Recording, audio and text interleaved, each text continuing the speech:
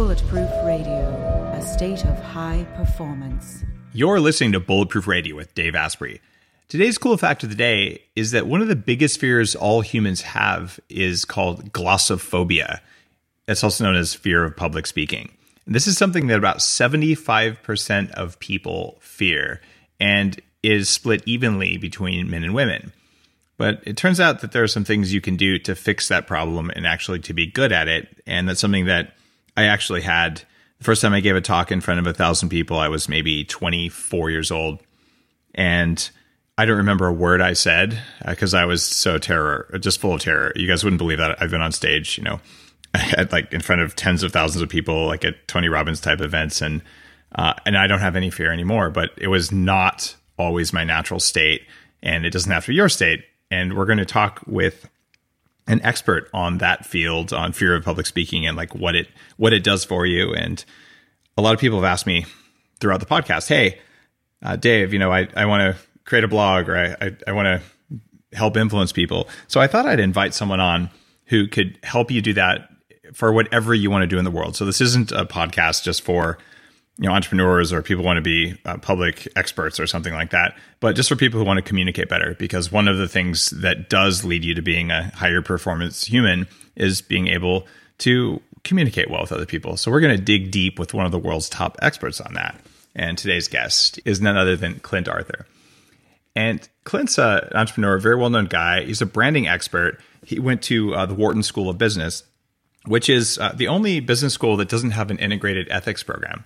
And I say that because I also went to Wharton.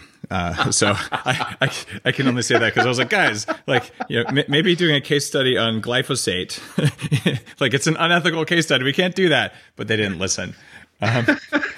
Clint's also a best-selling author. He's written about a dozen books.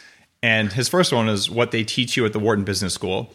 And I publish What They Don't Teach You at the Wharton Business School. So if you combine those two books, you have the sum of all knowledge. Okay, I didn't write that book, but I should. And Clint's latest book is called The Speaking Game, 7-Figure Speaker Secrets Revealed. And I've got to stress this to you. It doesn't matter if you want to be a major, big public speaker on stage. Knowing how to communicate will change your life. It'll change your relationships. It'll change your friendships. It'll change everything you do. And that's why this, I think, is a core skill to being a good friend, being a good member of your community, whether it's in front of a classroom, it's in front of a small group. It doesn't really matter. The stuff we're going to talk about applies to all of us. And everyone's talking about red light therapy beds, and for good reason. There's a company called ARRC LED that's building an entirely new class of LED devices. ARRC LED beds integrate proprietary scanning technology and frequency protocols to shape the delivery of 6 different wavelengths in dose-optimized photobiomodulation. Yes, that's a lot of words. What it is, though, is that photobiomodulation improves the underlying energetics of the cells in your body. And those changes can benefit nearly every tissue and organ and system in your body. You change your cells and you change your life. For more information, visit arrcled.com. Clint, welcome to the show today. Fantastic to be here, sir. Oh my goodness, I am so excited about this interview because, man, Wharton guy to Wharton guy, it's going to be awesome. And, you were talking about glossophobia. One of my clients starred in a movie with Elvis Presley, and it was called Double Trouble, and she and her sister were twins in the movie, and they were twins in real life too. Imagine that. And she said to Elvis when they were getting ready to do their first scene, she said, "Elvis, I have to admit to you, I am nervous." And he said, "Honey, every time I go on stage, I get them butterflies in my stomach. That just means you're alive." And I feel like if Elvis could get butterflies, and, Bruce Springsteen famously said he's going to quit performing if he ever stops getting butterflies in his stomach.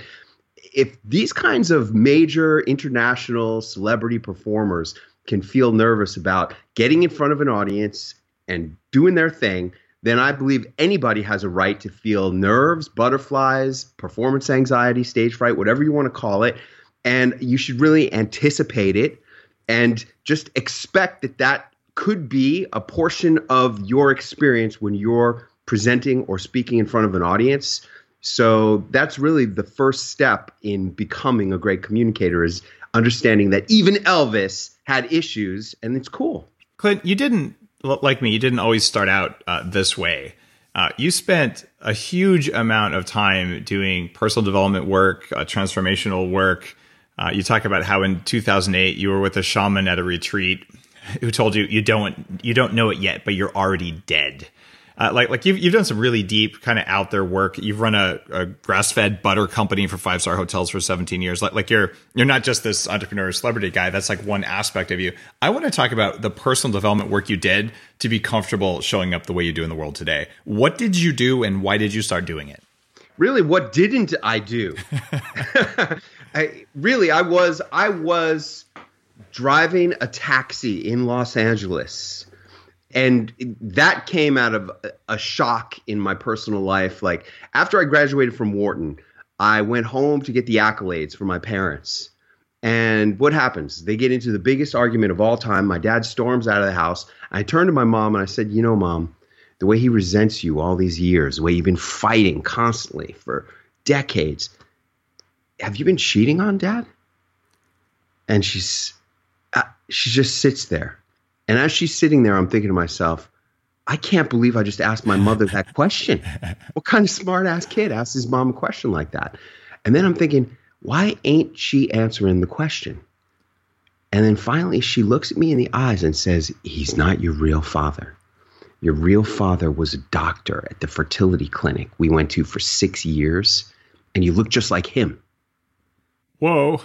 Imagine how you would feel if suddenly everything you thought you knew about who you were, poof. And that was the beginning of my transformation, because the first thing I did was I called the investment bank on the 87th floor of number 1 World Trade Center and said, no, thanks, guys. I really don't want to be an investment banker anymore. I'm moving out to Hollywood to start going on auditions and writing screenplays and trying to discover who am I? And that's the big question in every work of art. Every movie, every book is really about who are you? Who am I? And that put me behind the wheel of a taxi. For 6 years, I drove a yellow cab in Los Angeles. And on New Year's Eve of the millennium, maybe you were getting Y2K money out of an ATM. I was driving a cab in LA. And in the back seat that night were these two guys who were MBA interns at Goldman Sachs. And I was overhearing their conversation. Did you hear about Mr. Carrera? They made him a partner right before the Goldman IPO. He cashed out $1 gazillion. I turned around. I'm like, are you guys talking about Chris Carrera? They go, how do you know Mr. Carrera? Chris Carrera was a pledge in my fraternity. When I was the pledge master at I used to make those little punks dance around the living room of the fraternity house with their tidy whities on top of their heads. And now this kid just cashed out $1 gazillion, and I'm driving a cab on New Year's Eve of the millennium. I made $513 that night. And I went back to my little boat in Marina Del Rey, climbed into my bunk with all my clothes on under my heavy down comforter because it's freezing on the boat and there's no heat or electricity or water on the boat. And I'm thinking, where's Chris Carrera tonight? Partying at the Rainbow Room? How long can I keep throwing away my life like this? How am I going to get out of this? I mean, my resume at that point had one line item: yellow cab company. Oh my God. And, my dad's friends were mercilessly making fun of the fact that I was the Wharton taxi driver. And I didn't know how I was going to do it, but that's the night I swore an oath that I was going to quit writing forever, that I was going to transform who I was and how I was showing up in this world so that I could try to dig myself out of this ditch. And if I could do that, then truly anything in the world is possible. And I did it with personal self-help work. The first thing I did was I took a class out of the Learning Annex catalog. And that evolved into another 6-month class called Life Transformation. And while I was in the Life Transformation class, I took the Sterling Men's Weekend. Do you know about that? No. Okay, that's 200 guys in a room for a weekend, an intense primal experience that gave me personal power again because, 13 years of being told no by Hollywood. You suck. You're a jerk. Your writing is terrible. No one wants to hire you. People not calling you back. There's nothing. This was the big lesson of my 13-year odyssey following the Hollywood dream was who you are is way more important than what you actually do, yep. Especially in Hollywood where, if you're not Arnold Schwarzenegger or Tom Cruise or whoever the flavor of the day is, you're nobody. You're really, really nobody. And if you're a taxi driver, you're below nobody. And I had to learn that lesson the hard way. But I started rebuilding who I was. And that Sterling Men's Weekend was majorly powerful. And then out of that, I went to Tony Robbins' Unleash the Power Within. I walked on fire with Tony Robbins himself standing right next to me. And that's how my life began to change. I got out of taxi driving, got into gourmet food, got into selling butter. And that all came out of my need. I was on the raw primal diet. Let's talk about that part of it for a minute. It's funny how personal growth and transformation oftentimes includes nutritional stuff. And so you had, like me, I've had 3 knee surgeries. I had arthritis in my knee since I was 14, and I had my second one where they put a screw in. It was all screwed up, and like for 18 months, I worked out really hard. I was all like, I'm fit. I'm gonna go do something dangerous. I'm gonna go play laser tag, and I squatted, twisted, and blew my knee out again. And I was like, God, like I can't win. And that was part of my own path. It was about 5 years before you, because you hit yours in 1999, and so. But you went on this crazy ass diet, and by the way, I've tried it too. Tell me about what you did and why you ended up doing raw butter, because it's kind of cool. I went to my chiropractor, who also lived on a boat in Marina del Rey, and he said, "Hey, have you tried healing your body with raw nutrition?" And I said, "I don't know anything about that." And he hands me this book called "We Want to Live Free from Disease" by Algernus Vanderplanets, and I'm like, "Well, can I borrow this book?" He goes, "No, you have to buy it. It's $30. Okay. I bought the book for $30. I go home and I read the book. Amazing story. Amazing. And there's all these recipes about raw meat, raw milk, raw eggs, raw honey, and raw butter. And I call the chiropractor. I'm like, "Hey man, everything I can get at the supermarket except for the raw butter, what are we supposed to do?" He goes, "Do the best you can." I said, "What do you mean do the best you can?" He goes, "Well, you could do almond butter or coconut butter, but it's not the same." So I gave the book to my girlfriend. She read it and she's like, "We need the butter. We need the butter." And I'm like, "But there is no butter." And, sex is a powerful force, isn't it, Dave? And and so I went on a quest to find raw butter. I called 152 farms, creameries, dairies, butter manufacturers, anything associated with milk. I was calling them around the country, and everybody was slamming the phone down. "What are you, crazy? Raw butter? It's illegal. It's dangerous." And finally, I convinced some lady to make me 40 pounds of raw butter. And there were 2 conditions. I had to pay for it in advance, and I had to have FedEx come and pick it up from her farm the same day it was ready, because she didn't want it on her farm because she'd get in trouble. And one day I come back from the gym, and there's this box on the back of my boat. And I'm like, "What is that box?" Because I had forgotten all about it. And I open it up, and sure enough, there's raw butter in there. And I'm like, I call up the chiropractor. I'm like, "Hey, man, guess what? I got 40 pounds of raw butter on my boat." He goes, "Bring me some." So I bring him a pound of the raw butter, and he puts his finger in it. Yep, that's raw butter, all right. What does he know? But I'm like, "Well, what am I going to do with this raw butter?" He goes, "Well, you could call my friend who runs the raw milk distribution company here in LA, and maybe he'd be interested in it." And I call him up, and that became my first customer. And that was a famous thing. It was called Rawsome in Venice. Oh, yeah, absolutely. And remember the blue butter at Rawsome? That was mine for many, many, many years. That was my butter. Rawsome, unfortunately, became a victim of bureaucratic, tyranny, I believe, in California. And they put them out of business. But that's how I got into the butter business. A couple months into that, I got a call from a chef in Chicago named Charlie Trotter. And he said, "Hey, man, I hear you got some great raw butter." And I said, "Yeah." He goes, "Well, I have a raw menu, and I'd like to try it." That was in 2001. He was a client until he closed that restaurant in 2012. I had the table butter at Charlie Trotter's for 12 years. And that was the beginning of my entree into the butter industry. It has since evolved. Now I no longer sell raw butter. I only sell pasteurized gourmet butter.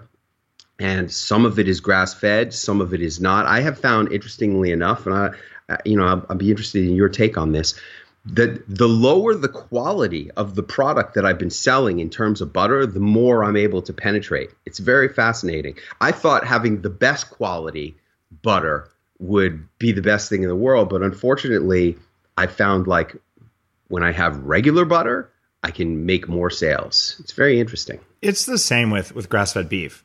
Someone who's never had a good grass-fed ribeye, and they're used to, corn-fed, fattened on estrogen sort of thing. Like, oh, it's so soft and marbly. It's like, yeah, so are you, right? But then you get into this different thing where you're like, oh, this meat has a flavor, and people who get used to how they feel when they eat grass-fed are like, oh my God, like I love this. I wouldn't eat the other stuff. But it's about like the food high you get afterwards. It's really funny that you're taking me back to the raw butter thing.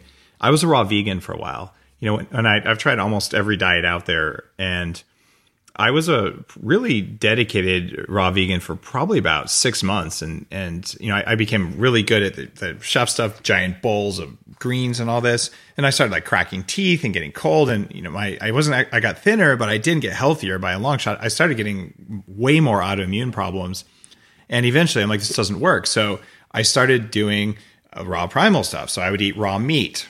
I'd eat raw egg yolks, raw anything, especially raw butter, which I could get at the farmer's market, under the table transaction in the Bay Area back then. And eating that was really useful. The only reason I quit, I can tell you for people listening, if you do this, you got to do it safely, but you can actually, it's very filling. Like an ounce of raw meat just fills you up in a very different way if it's good quality meat. But the problem is I went to Tibet and Nepal, and like I'm not eating raw yak that's been hanging from a pole for like 6 months in the wind. Like, no. So since then, butter is still central to what I do because those fatty acids do something pretty incredible. And one more thing. If you take raw butter, which is a precious, rare commodity, and you put it in hot coffee, it's not raw anymore. Don't waste your raw butter in your coffee. Eat the raw butter, put it on food, and put butter that is that's pasteurized and grass-fed in your bulletproof coffee, and then you're not wasting the super premium raw stuff. Would you agree? I mean, you're a butter expert. You've been doing this at least as long as I have. Well, I believe that anything that occurs in natural human life, like without raising the temperature above what you would get on a hot day, is still raw. So if your coffee is not more than 110 degrees, then it's not ruining the rawness of the butter. But if your coffee is 168 degrees, then that's going to be taking away the amino acids, the alive elements of the butter. And especially what we're talking about here is cultured butter, which means it's actually been fermented and it's got special bacteria in it and all, which is really cool. So you went down this nutrition path, you went down personal development path. You did Unleash the Power Within, which is a powerful event. And you basically learned how to eat to turn off pain in your knees and to basically turn your brain on all the way, and started a butter company. And now you walk around wearing a bright pink tie on like every interview you ever do. You're wearing a bright pink shirt now, and you have this big name. We're missing some pieces of the transition here before you tell us how to do it ourselves. It came out of the celebrity chef movement in Las Vegas. Most of my clients were in Vegas.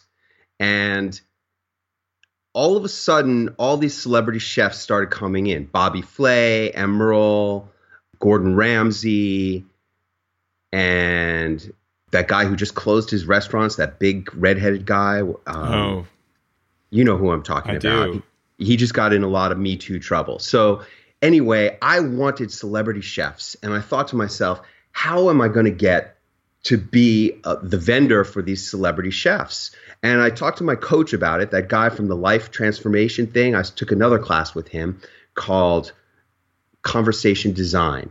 And he said, you have to go to New York and Las Vegas and get the top chefs to be your clients. And I said, who am I to get the top chefs in America to be my clients? He goes, I'll tell you who you are. You're Clint Arthur. You're the president of 5-Star Butter Company. You sell the best butter on earth to the top restaurants and chefs in the world, and you want to come in and let them taste the best butter. He basically wrote me that script, and I was smart enough to execute that script and started making the calls and getting these meetings with these top chefs. And I wanted to add to my impact. I wanted to add to who I was. And I came up with this idea because I had, once I started making money, I met an amazing person named Allie. And Allie believed in me more than I even believed in myself. And 18 months after I met her, I asked her to become my wife. And even though we had issues, eventually I was able to convince her to do that. And we had a favorite TV show that we would watch all the time. It was called Iron Chef. Mm-hmm. And I called up the producers of Iron Chef America and I said, hey guys, you have overlooked the most important ingredient of them all. It's called butter. Every chef loves to hear that. And I should be the judge of Battle Butter. And they said, wow, that's interesting. Why don't you come in for a meeting? And I came in for a meeting and I convinced those guys to do Battle Butter on Iron Chef America. It was a battle between Kat Cora and a chef from Chicago named Corin Grieveson. And I was the judge of Battle Butter with Isaac Mizrahi and Elizabeth Blau, who created all the restaurants at Bellagio and the Wynn and Encore.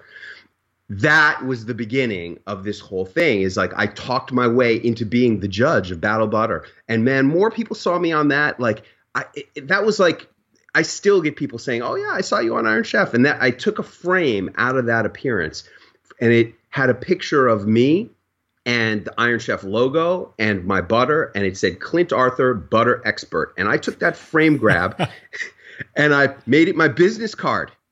That opened a lot of doors, man, you know, and from then on, I started saying, hey, this is Clint Arthur, and I'm the president of 5 Star Butter Company. You might have seen me as the judge of Battle Butter on Iron Chef America, and I'd like to come into your kitchen and let you taste the best butter on earth. And what kind of chef in his right mind is going to say no to that?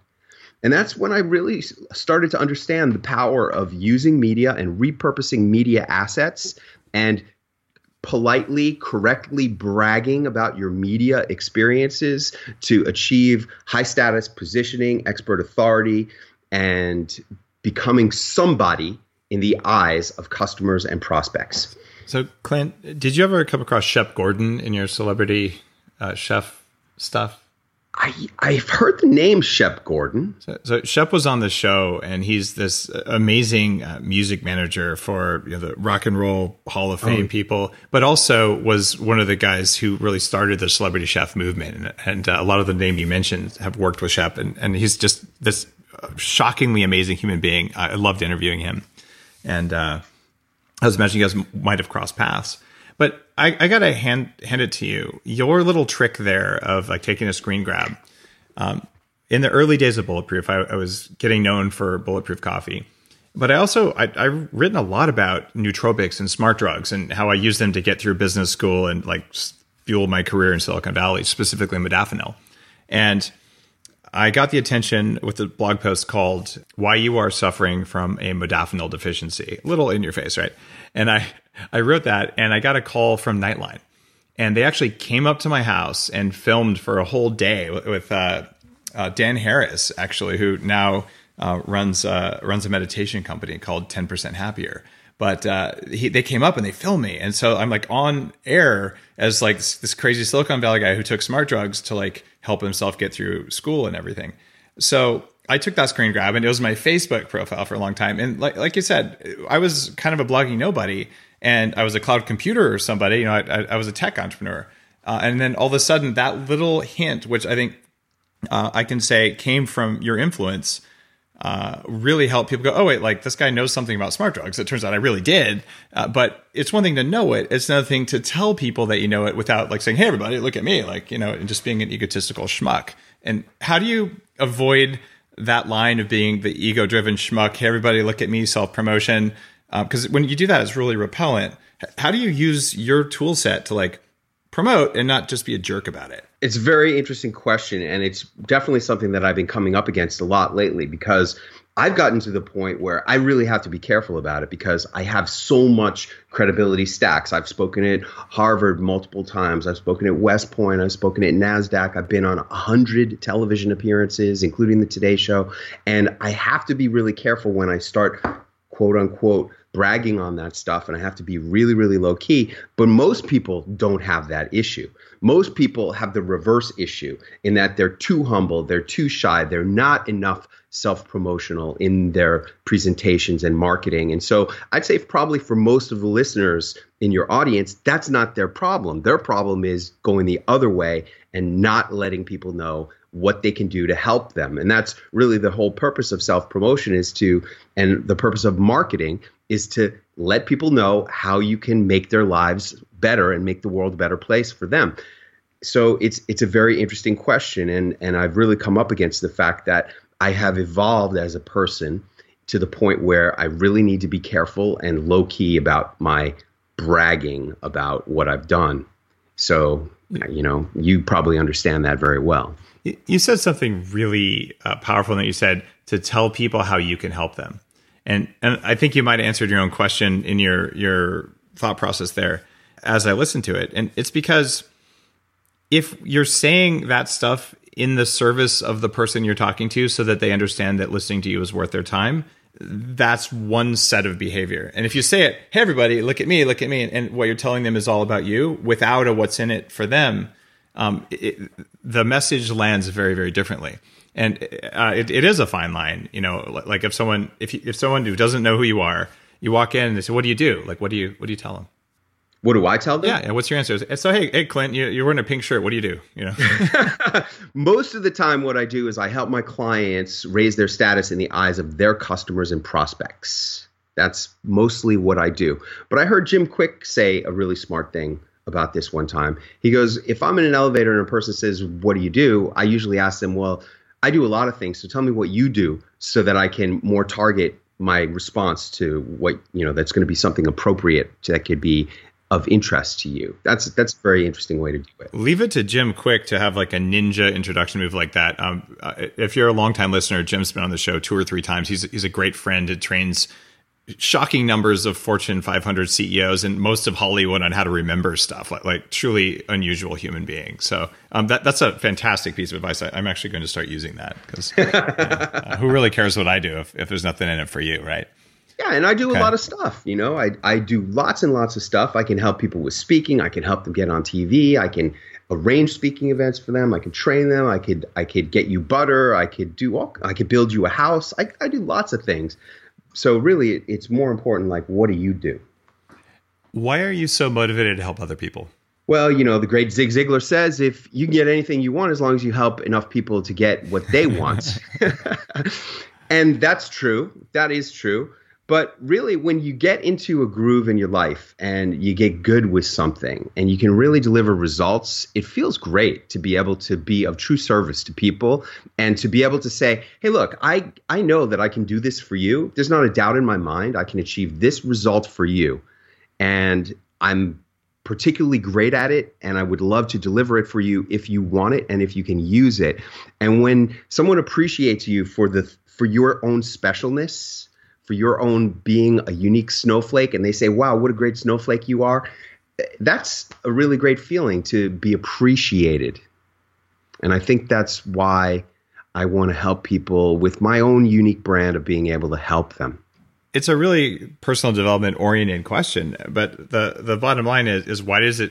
Why do you like doing it? And I go to what Dan Sullivan, a friend of both of ours, who's also been on the show, so smart, super smart guy, and he said, "Why do you like something?" And at the end of the day, he goes, "There's a reason why you like something. You like what you like. Why do you like the color red instead of purple? I don't know. You like it." And so if it's what makes you happy and it's what you like, and there's some set of people, I think most people actually, it actually like feels good to help other people.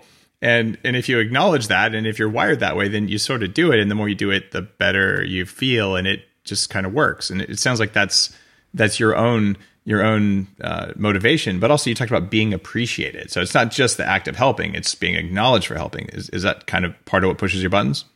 One of the things I like most about my wife is that when I do stuff for her, she generally appreciates it. She'll recognize my efforts. And, I think so much of this world is people who are stuck in jobs where they're just a cog in the wheel and they're just grinding away. And that's a huge problem with this world that we live in today, is that we've siloed ourselves so much and there's so little interaction, especially today, where people won't even answer their phone. They just prefer to get a text message because they don't want to communicate or interact. And when you can interact with another human being and they are recognizing you, well, that's what being a human being is all about, as opposed to being a robot. Yeah, no one wants to be a robot, or at least those of us that do are probably not very happy about the whole situation. Hey, can we go back to Dan Sullivan for a second? Because he Absolutely. said one of the smartest things ever at a Genius Network meeting. And it was every quarter, like 5 of the top 10 things I learned in Genius were Dan Sullivanisms. He said, every quarter you need to do 5 things to make your customers and prospects think that you're fascinating. Thought that was a really, really super smart thing. And I honestly spent a lot of my time just really focusing on that one methodology of appearing to be fascinating in the eyes of customers and prospects by doing high status things, unusual things, and taking photos of those things or people and putting them out there in my marketing. And I just want to say thank you, Dan Sullivan, for that super smart thing. Do you do that? Have you heard that? I've definitely heard that. And I got to draw people's attention to the interview with Dan Sullivan. He's over 70 years old, planning to live to 156, I think. And just this on fire intellect, just an amazing guy who's helped me in my own business as well. But I think I naturally, because I'm a professional biohacker and I'm interested in this, living way longer than Mother Nature intended and hacking my brain. And I think I just naturally do things. I didn't realize that they were fascinating. I just think they were odd and I wouldn't want to talk about them. And then when I decided I'm just going to show up all the way, I'll just tell you what I'm doing. And if you think I'm a total dork for doing it, that's fine too. But I'm at least going to talk about it because I think it's cool. And apparently some other people do too. But you got to be yourself, right? Yeah, being yourself, but also putting it out there for the people to see. Yeah, gotta see. I didn't share it for a long time because I was like, it's just, it's a little too weird. But no, it wasn't too weird. It was actually just maybe some of it was early. Now you've also spent a lot of time, Clint, looking at the behaviors that get people to pay attention to your message. At first it was butter and now it's how do you go out and build your own brand? And you actually have a mathematical formula for how you book people, say on TV shows. Not a lot of people think of that in terms of math. What's your formula for that? How does it work? Well, I spent many years studying with Brendan Burchard, and I heard him actually say 10 times before I got it, that if you want to be successful as an expert, you need to create a formula for how your followers, clients, customers, whatever you want to call them, can replicate your success. And it was the 10th time that I heard him say it. I was at a conference, and I was actually the next speaker on the stage right after him. And I was sitting in the audience listening to him, and he goes, "You got to have the formula." And I got it. And I whipped off my name badge, and I literally wrote out the formula. What were the things that I put in a proposal for a TV producer that got them to book me on their show and got my students booked on their shows? And I'm like, wow, it's this and it's that and it's that and it's that and it's that and it's that and it's that. And I just wrote it out. And what I did was, okay, so the first part of the formula is hooks. Well, how many hooks should you have in a proposal? I don't know. Well, that's an X. So I wrote H to the X. That's the first part of my formula. Plus celebrities. That's C. How many celebrities should be in a proposal? I don't know. That's X. So it's H to the X plus C to the X plus props. That's P. Plus D is demonstrations. Plus TA/F, a takeaway or a formula. A lot of times they like to have bullet points. I've done 25 appearances on TV, and ultimately this is what got me on the Today Show. And I want to go back to bragging and how to brag appropriately. If you're bragging in a story, if bragging if a story involves some bragging, it's a lot cooler. So I got on the Today Show because I had done so many appearances on the topic of New Year's resolutions. And one day I get a call on my voicemail. "Hey, Clint, this is Allie calling from the Today Show. And we were wondering if you might be available to join us in studio on New Year's Eve. Please give me a call back on this number. We want to be talking about how to have a strong new year." And I got known for doing New Year's resolution segments. And part of my segment was the ALIVE formula. A, awareness. This could be the last year of your life. L, let go of your mistakes. We've all made them. Don't beat yourself up. Just move forward and learn. I, inspire yourself with great goals and dreams. V, visualize how to make them happen. And E, energize yourself And my favorite way to get energy is by reading great quotes. My favorite quote, accept the challenges so that you can feel the exhilaration of victory. And that's how you come alive. And that formula was very, very powerful. I want to thank Jonathan Sprinkles, my connection coach, my first platinum coaching mentor, for actually delivering that formula to me. And that's oftentimes the value of having a great mentor, is they will give you stuff that will take your career a long, long way. And Jonathan Sprinkles gave me that formula, and I took that formula all the way to the Today Show. So that was my basic formula for how to get on TV. Hooks, H to the X plus C to the X plus P plus D plus TA/F equals TV. Most of us aren't really taught to think in formulas, but I found, as a computer science guy, I think about almost everything in an algorithmic thing, because that's what, like, when you learn how to do that, that's just how the world works, and it helps you see systems and all. But it turns out some of the leading people out there do it. A friend of mine, Dave Kalstein, who was a writer for NCSI or NCIS LA and Quantico, was on stage at the Bulletproof Conference a couple of years ago. He's also like a Sayak Kali trained knife fighter, like very, very high level. And I got to spend an afternoon with him. And I said, well, how does all this stuff work? He goes, I could teach you everything you need to know. It's going to take about an hour. And he goes, here's the formula. Exactly like you're saying here, Clint. Because here's the formula for taking down someone based on the amount of time it's going to take them to drop from lack of blood. So you go, here. He goes, there's a template. He goes, everything we do is based on a template. And same thing, because when I'm writing a story, there's a template. And so it's this act of examining what you do to boil out its essence, so that you can then make it repeatable for yourself and maybe even teach it to others, that I think sets apart people who end up standing out. Because when you have a formula, the amount of effort it takes and the amount of luck it takes goes down really dramatically. Do you agree with that assessment? A lot of times doing the work of creating a formula or writing a book makes you better at what you do.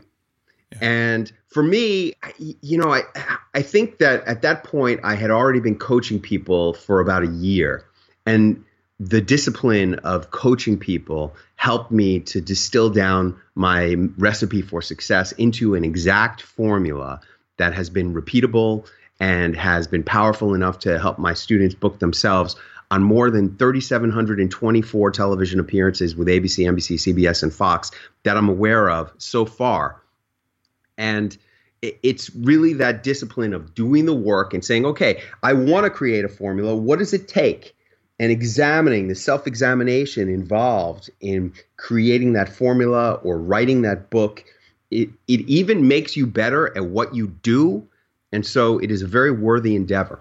That's why I write. I write about a book every 12 to 14 months because it makes me do the work of organizing it, which just always pays me back, because now I can think about it because of the work in writing formulas, writing books, and sometimes even speaking does that. I want to get into some specific things from your book, Speaking Game, that just came out. But before that, you talk about practical tips, and I'm a big fan of something called weasel words. And I've done a podcast about those a while back. But things that if you say these, like they're always lies and they always make you weak. But you have a different things. You have 5 things you should never say if you want to make money. What are those 5 things? The first thing you should never say, and interestingly enough, this came out of a segment that I did for Lisa Sasevich. You know Lisa? Oh, she's a great friend, yeah. Love Lisa. Love Lisa. And she came to my Celebrity Launchpad, and I called her up and I said, Lisa, I've been looking at your website and I think I've got a great segment for you. It's called 5 Things Single Moms Should Never Say If They Want to Make More Money. And she goes, oh, I would never say that. I'm not interested in pursuing the single mom market. I never put myself out there as a single mom. I would never, ever say anything like that. And I'm like, oh, man, I just blew it with my first big celebrity client. And then I'm like thinking for like 3 seconds, and I go, okay, how about 3 things moms should never say if they want to make more money? And she goes, yeah, I like that. Yeah, I could do that. That sounds great. And I'm like, okay, what's the first thing moms should never say if they want to make more money? The first thing you should never say if you want to make more money is, let me think about it. Don't think about stuff. You know what you want and what you don't want. And when you say that you want to think about something, what that's doing is opening up a loop that needs to be closed later on. And really, what's the loop going to be closed to? It's going to be closed to no. because you already know you want to say no, or else you would have said yes already. So don't say you want to think about it. Just either say yes or no and move on with your life. Be decisive. The second thing you should never say if you want to make more money is you should think about it. When you're a salesperson or when you're trying to get anyone to do anything, don't get them to think about it. Get them to make a decision. That's your job. And either they should say yes or no, but don't open up this loop again where you have to come back and close the loop in order to get the decision. It's just wasting everybody's time. Then the third thing you should never think about, the third thing you should never say if you want to make more money is I woulda, coulda, shoulda. In life, you're going to win, you're going to lose, or you're going to draw. Sometimes you get all three at the same time. But don't beat yourself up about things that happen to you. Just learn from the experiences and try to move on. Now, those were Lisa's original 3 things that moms should never think about, should never say if they want to make more money. She did a few. She came to Celebrity Launchpad. She was invited to do 7 shows. Interestingly enough, one of the invitations came from a TV show in San Francisco that had booked her to go on TV on June 16th or 17th with 3 things moms should never say if they want to make more money. And then all of a sudden they called her up and they're like, Lisa, we can't have you on June 16th for talking about moms. It's Father's Day. And she texts me, what am I going to do? What am I going to do? I'm like, well, just change it to 3 things dads should never say if they want to make more money. And for some reason that didn't work out for her. And she stopped doing these local TV appearances. And I think that was a mistake. I think everybody should really cut their teeth on local TV and learn how to deliver a message and be a great guest on television, because it's not as easy as you think it is to go on TV. It's work. You need to be trained to do that well. Yeah. And you got to have the experience to really do it. And a few years went by. And finally, I wrote my book, The Speaking Game. And I wanted to go out there and promote the speaking game. And I dusted off Lisa's segment of 3 things moms should never say if they want to make more money. And I turned it into 5 things you should never say, not moms, but you should never say if you want to make more money. And man, I have taken that segment all the way to Fox Los Angeles, the number 2 market in America. And I'm sure you know, man, Fox LA is Hollywood. It's the big time. It's really the big time. I took that little segment of Lisa's all the way to the top of Hollywood. And so the 4th thing you should never say if you want to make more money is, let me give you a discount. Because really, ballers don't give discounts. People who make a lot of money know the value of their stuff, and they know that they're worth it. And they also know a very interesting fact, which is it's not in the client's best interest to give them a discount. Because people who get discounts on stuff discount the value that they get from that stuff. When you pay full price for something, you really appreciate it. For example, my Rolex watch that I bought at a retail store in Century City in Los Angeles. Man, I wear this thing every single day, and I paid a lot of money for it, and I love it. I don't know anything that gives me as much value as this Rolex watch, because how much I paid for it at the time in my life when it was really a stretch for me to go for this. And I really appreciate the fact that I was able to step up and make that happen for me. And I did not get a discount, and I get a lot of value out of it. And then the 5th thing that you should never say if you want to make more money is, can you give me a discount? That's counterintuitive, right? Yeah, it is. And that all comes back from the fact that if a baller wants the Rolls Royce, they walk into the dealership and they say, I want that one, send it over to my house. They don't even talk about the price. They know that they get whatever they want. They're worth getting whatever they want. And it really doesn't matter what the price is because they can afford it. And it really comes down to that attitude that, hey, I don't need to haggle on price. I can just get anything I want. And when you feel like you can have anything that you want, that you deserve anything that you want, that's when the floodgates of money really open up and you can really make all the money. So you're talking about that more from an energetic perspective, because I guarantee you when you were driving a taxi, you didn't walk around like that. But a lot of people listening, like, they don't have the money to walk into, a Toyota dealer and say, give me whatever I want, with all the options. Like it seems like being able to get a discount might be a good thing. Like what's the mindset shift that happens when you just say, I'm not going to do that? I have to go back to what I learned from my favorite professor in the entrepreneurship department at Wharton, Miles Bass, rest in peace, love that guy. He said, there's way better things to negotiate for in a deal than price.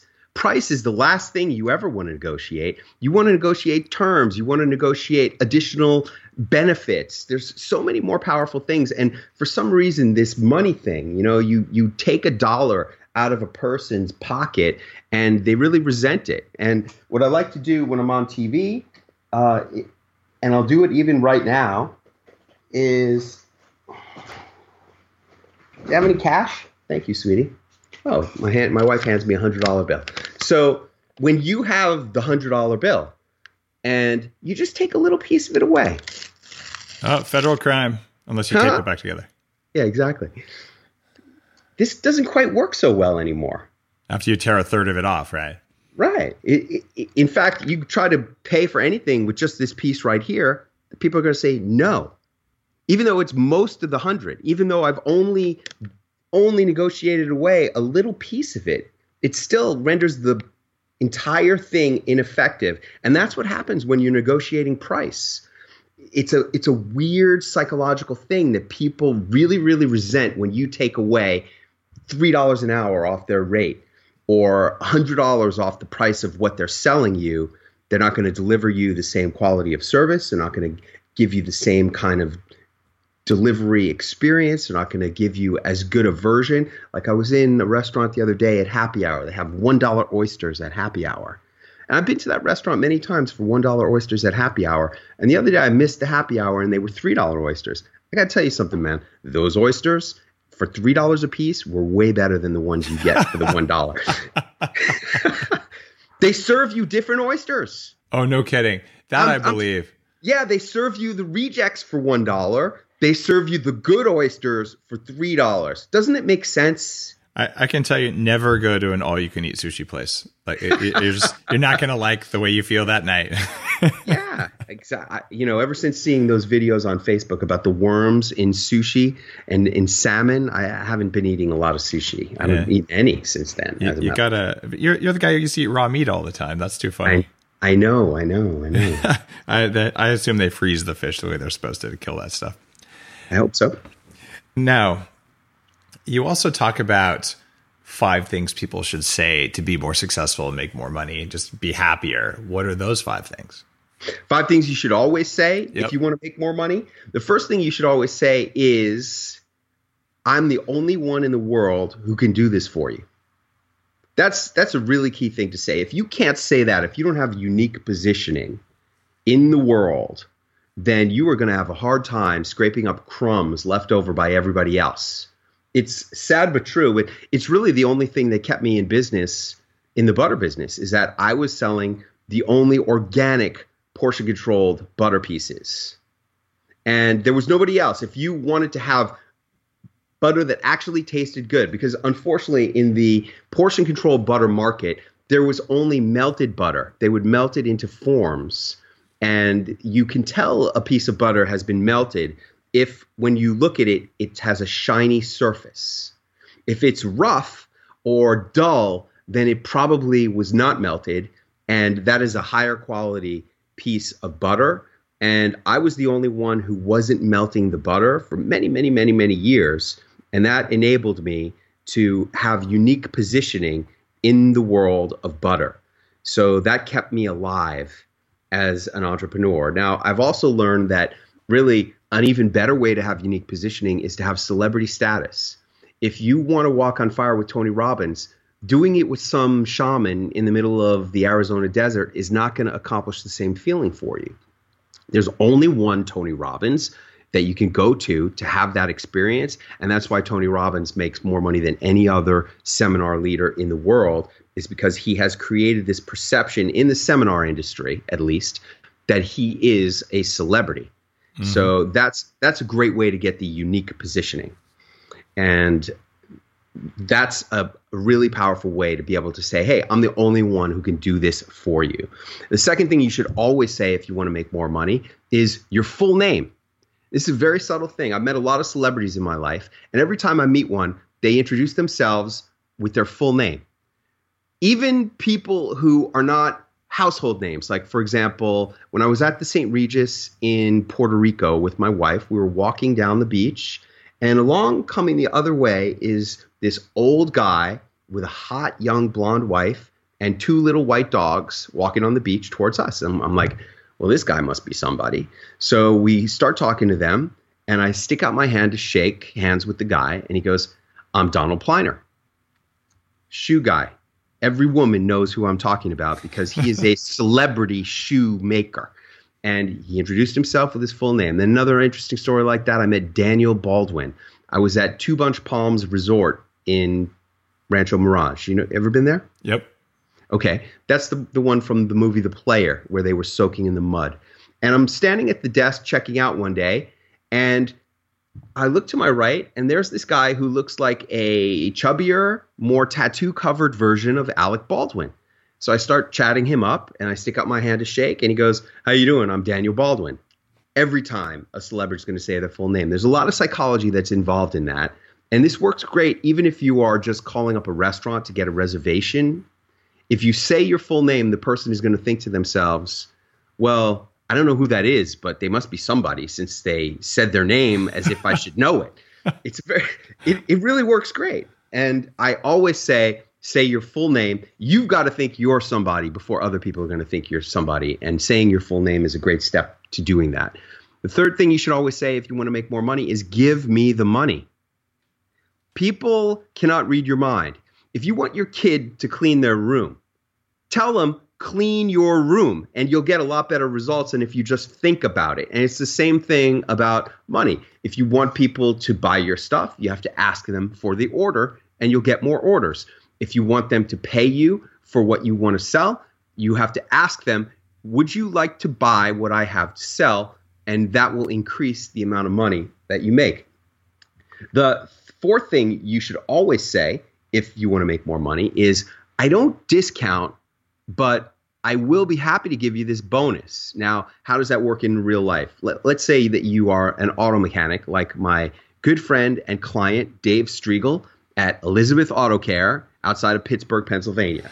And I mentioned his name because he's one of my most successful clients. He's come to my Celebrity Launchpad, and he used his 13 TV appearances, including going on Fox Los Angeles 3 times, to propel him onto the main stage at the Napa Auto Parts Convention in Las Vegas in front of 13,000 prime prospects for his auto mechanic coaching business.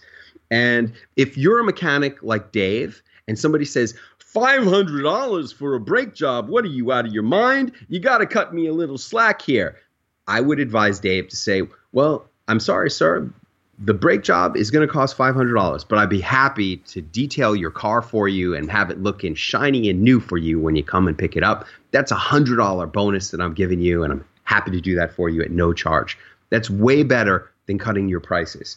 And then the fifth thing you should always say if you want to make more money is, I'm very grateful for whatever you're talking about. I'm very grateful to have a person in my life like my wife, Allie, who believes in me more than I even believed in myself, who shares my goals and dreams and aspirations and has supported me and pushed me as far as I've gotten to be, and who's helped me to live a lifestyle that neither of us could have ever imagined. I'm grateful for my clients. I'm grateful for my ability to write. I'm grateful for my mentors, like even going way back to high school. I went to Stuyvesant High School, and I had the great privilege to study creative writing with Frank McCourt, the author of Angela's Ashes.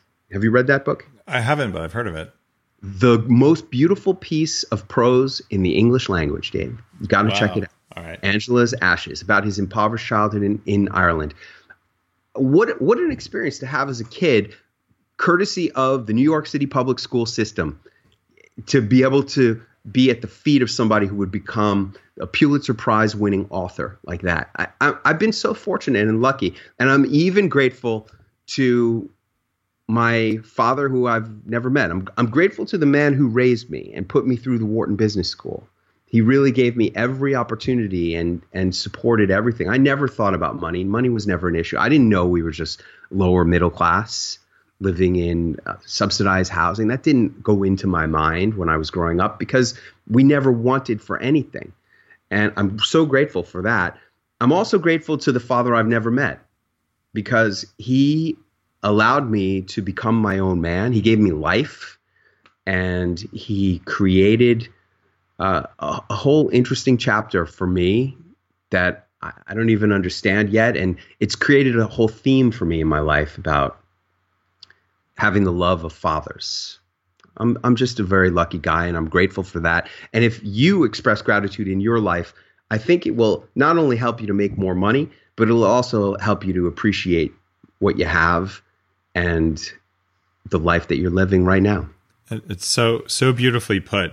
I love it that you built that into both financial success, but also just happiness. That it's powerful stuff. And if everyone listening, if you just come away from this whole interview with one thing, pick that one up.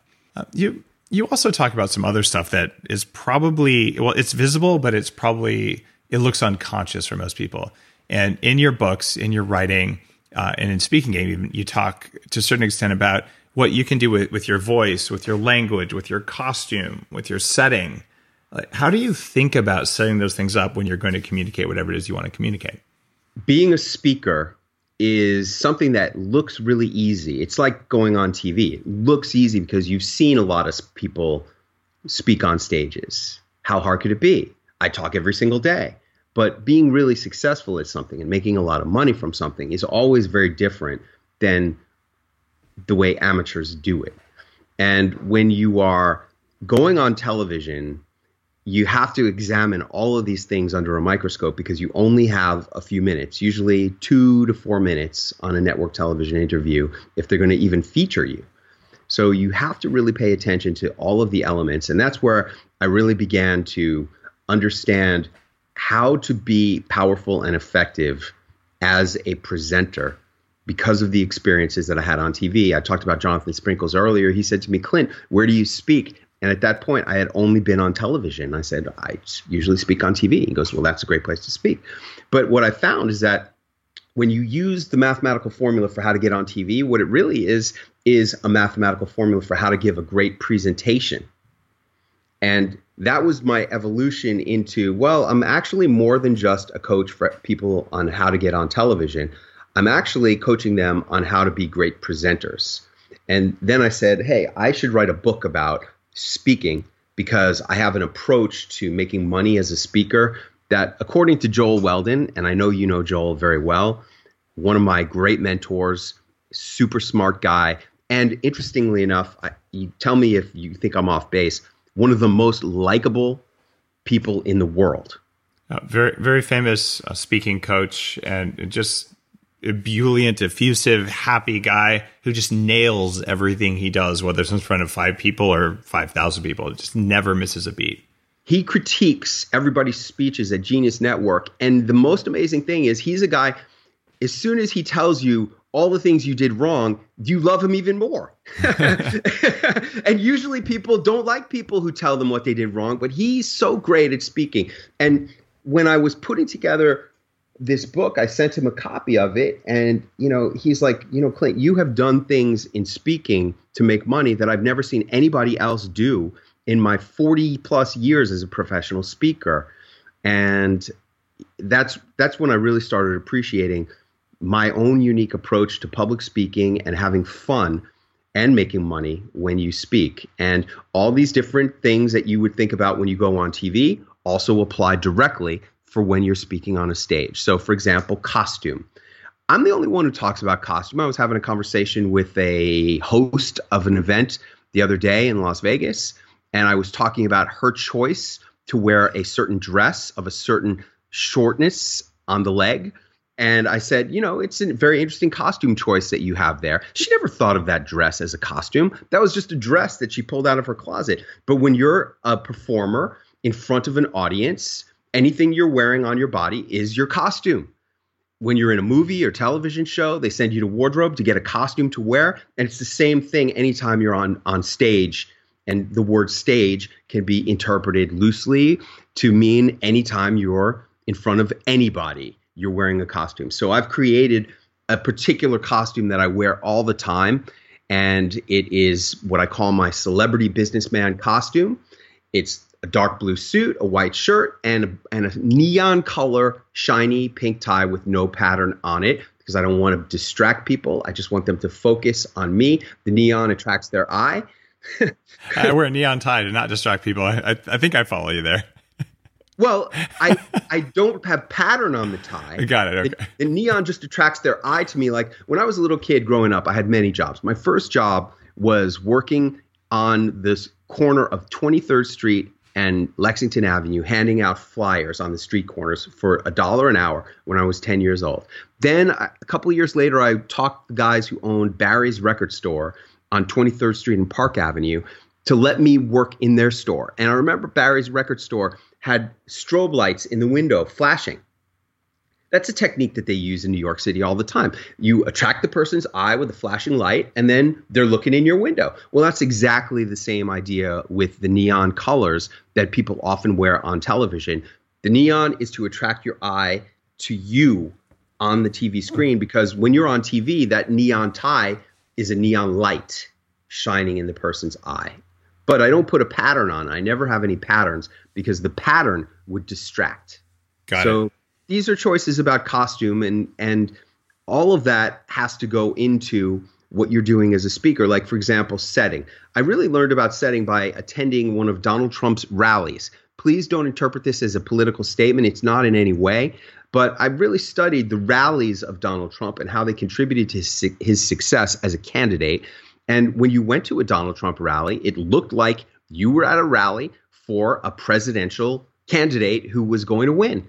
There was all this red, white, and blue bunting all over the place. There were giant American flags hanging on the wall as a backdrop. There were other flags on poles. There were state flags and the U.S. flag. There were all these signs that said women for Trump, Latinos for Trump, the silent majority for Trump. And all those signs were distributed by the campaign to the audience so that there would be appropriate props in the audience as part of the scenario.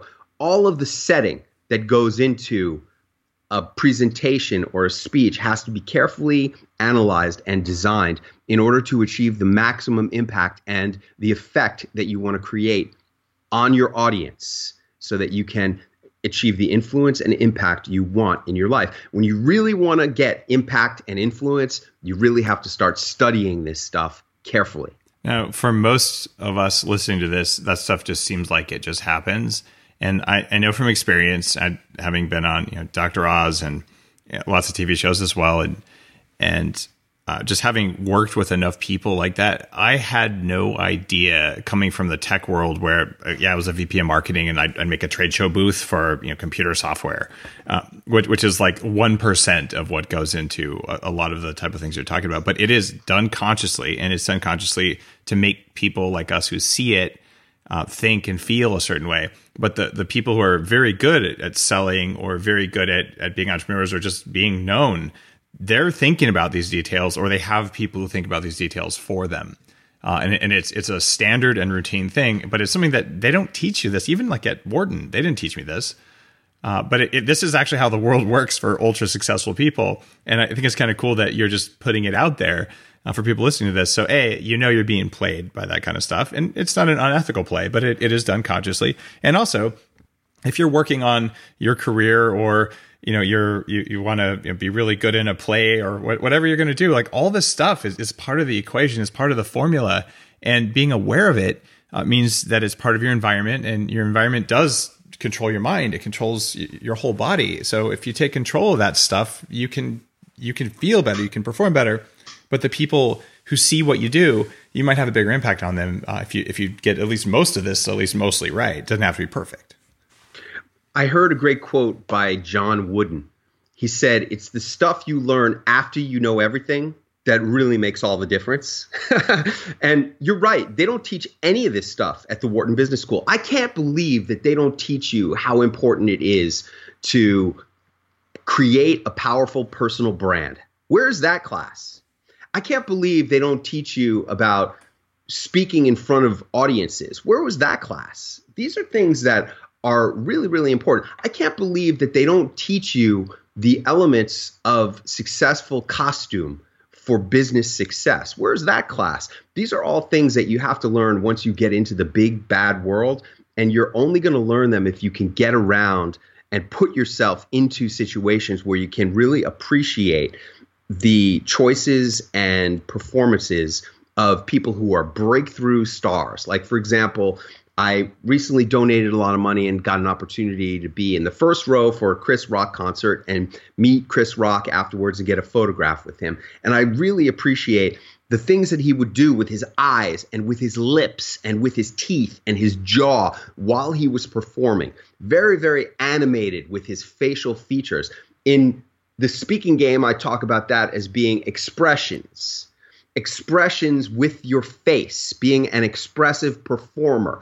No one's going to teach you that. That's something that you've got to learn from masters of performance.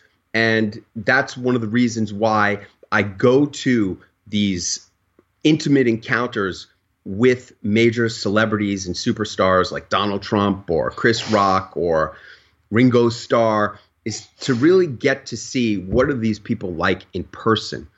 And unfortunately, it's not in any books, which is why I wrote The Speaking Game. It's a fascinating read, and it's something that for people listening who just want to up their game, and it's worth your time to read it, even if you don't want to be on TV, even if you don't want to do this level of stuff. There's a costume for every career that tells people you're serious, and it's different for different careers. I could tell you, what I wore as a Silicon Valley geek. If I want to walk into a room and come across with technical credibility, there is a costume. It's different than the hot pink tie. If I would have worn that, it basically screams, I don't know how to code, right? But if you show up in the wrong thing, it also screams, I don't know how to code. And if you're not aware of it, you're not at least paying attention when you need to look a certain way to achieve a certain result, you're probably not going to get what you want. And I think it's just so easy to sort of let that fall by the wayside and all these other things you can do. And my intent in sharing this knowledge in this interview is that you don't have to do everything right, but just know these are variables you might want to tweak to get the results you want. And I think that's why Speaking Game is a cool book. Clint, if someone came to you tomorrow and said, I want to perform better at everything I do as a human being, what are the three most important pieces of advice you'd offer them? What I say to people who are trying to be better speakers is the most powerful thing you can do as a speaker to get your message across more effectively is to speak louder.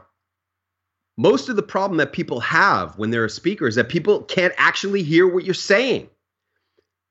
If you just speak louder, that will help you to communicate way, way, way more effectively. And it has very interesting roots in the psychology that goes into speaking louder. In order to speak louder, you must be more confident of your message. And in order to be more confident of your message, you really have to think about what you're saying more. And so just the simple act of speaking louder will necessitate you having more confidence and being smarter in the process of communication. Does that make sense? It makes sense. Okay. The second thing that you can do if you want to be more effective in your life and especially in your communication, and I think success in your life, as Tony Robbins says, your quality of your communication determines the quality of your life. So I'm going to really focus on communication. The second thing you can do if you want to be a better communicator and therefore live a better life is to speak faster. And again, that goes back to you can't speak fast unless you know what you want to say. And you can't speak fast unless you're really confident and passionate about what you want to say. The most passionate speaker is always viewed as the best speaker.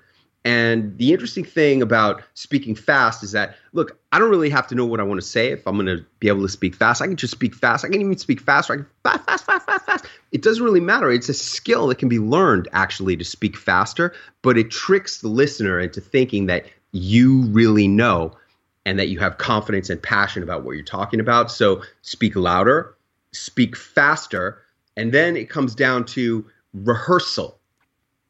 I think the most important thing for any kind of performer, for any kind of business person, for any kind of marketer, for any kind of speaker is rehearsal. And what happens in rehearsal? It forces you to iterate your message. It forces your message to evolve. Marketing is just messaging. And when you are saying messages over and over and over, you will find little tweaks that happen to the message along the way. For example, I began this interview with a celebrity impersonation of Elvis Presley. And I said, honey, every time I go on stage, I get them butterflies. That means you're alive. Now, that Elvis Presley impersonation came out of rehearsal that I was doing for an appearance talking about getting over your fear of public speaking on NBC Phoenix a couple of years ago. And I was rehearsing, walking around in a ballroom in a circle over and over and over, saying my lines that I wanted to say on TV the next day. And I kept thinking, I should insert a celebrity impersonation in here. How did Elvis actually sound? So I went on YouTube. I did research. I found some videos of Elvis speaking at a press conference. And I heard him say to a reporter, honey, every time I do this. And that's where I got that impersonation from. Now, is it a great Elvis impersonation? There are certainly better. But it's an effort. It's passable. And I really love doing celebrity impersonations because I just really feel that they are pure showbiz. And it's a great way to insert extra celebrity into whatever you're talking about. But that rehearsal made me better at all of my messaging, all of my marketing. It made me a better performer. It really took my performances up to a much higher level because I had never done a celebrity impersonation on a television appearance before. And that rehearsing process makes you great. My teacher, Michael Port, you know Michael Port? Yep. Brilliant guy, super smart. And he says, I was in his graduate speaking program. 2 years ago, I did a $25,000 speaking training program with him. After I was already making 7 figures a year as a speaker, and I'm constantly and in never-ending improvement mode. Thank you, Tony.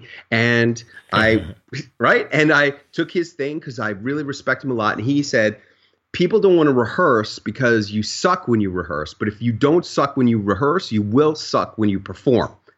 Much better to suck when you rehearse. So true words. Those are my 3 tips for being a better speaker and also getting more out of life. Clint, thanks for being on Bulletproof Radio. People can find out more about your work at clintarthur.tv, and your new book is Speaking Game. You can also get free video training at speakinggame.com. So go check out speakinggame.com. If you get the book, you'll get all kinds of free training. And I'm really looking forward to seeing anybody who's hearing this message on television and on stage getting more impact and influence in their lives and in the world. And Dave, thank you so much for everything you do and for having me on the show. You got it, my friend. If you like today's episode, you know what to do. Head on over to bulletproof.com/iTunes and take a minute to express some gratitude with a 5-star review. Believe it or not, I look at those numbers just about every day, and it really helps other people find content that's worth listening to if you just take that little bit of time to go straight to the iTunes page and just tell people it's worth your time. Thank you.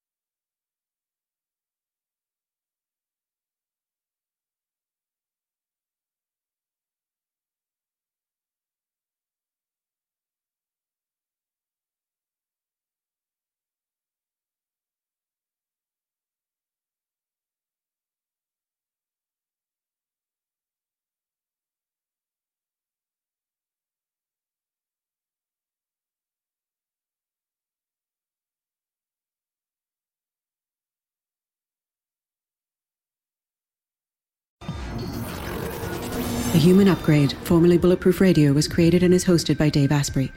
The information contained in this podcast is provided for informational purposes only and is not intended for the purposes of diagnosing, treating, curing, or preventing any disease. Before using any products referenced on the podcast, consult with your healthcare provider, carefully read all labels, and heed all directions and cautions that accompany the products. Information found or received through the podcast should not be used in place of a consultation or advice from a healthcare provider.